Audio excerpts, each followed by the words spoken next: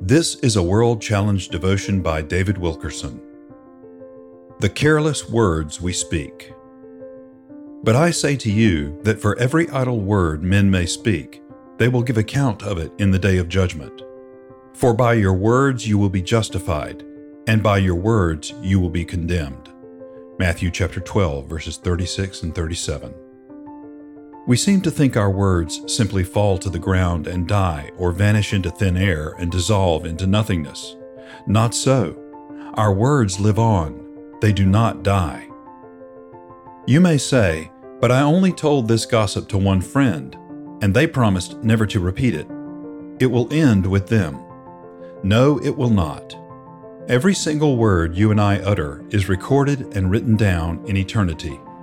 We will hear them all repeated to us at the judgment. I recall coming under deep conviction after sharing a vicious bit of gossip with a friend. What I said was indeed true. It was about a moral situation I'd had to deal with concerning a minister. His name came up in the conversation, and I said, "Don't trust him. I know something about him." Even as I mouthed off, I felt condemned.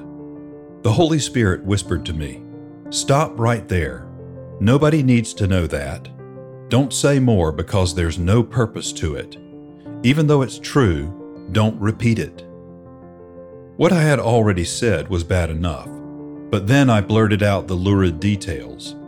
I knew I should have been quiet, and sure enough, I was deeply convicted by the Holy Spirit.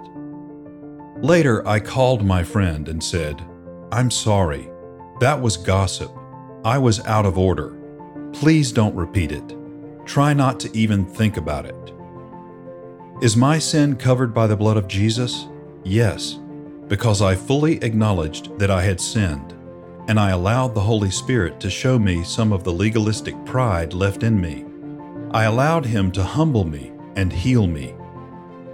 Now, whenever I begin to say something against somebody, I obey the Holy Spirit as I hear Him say loud and clear, "Stop."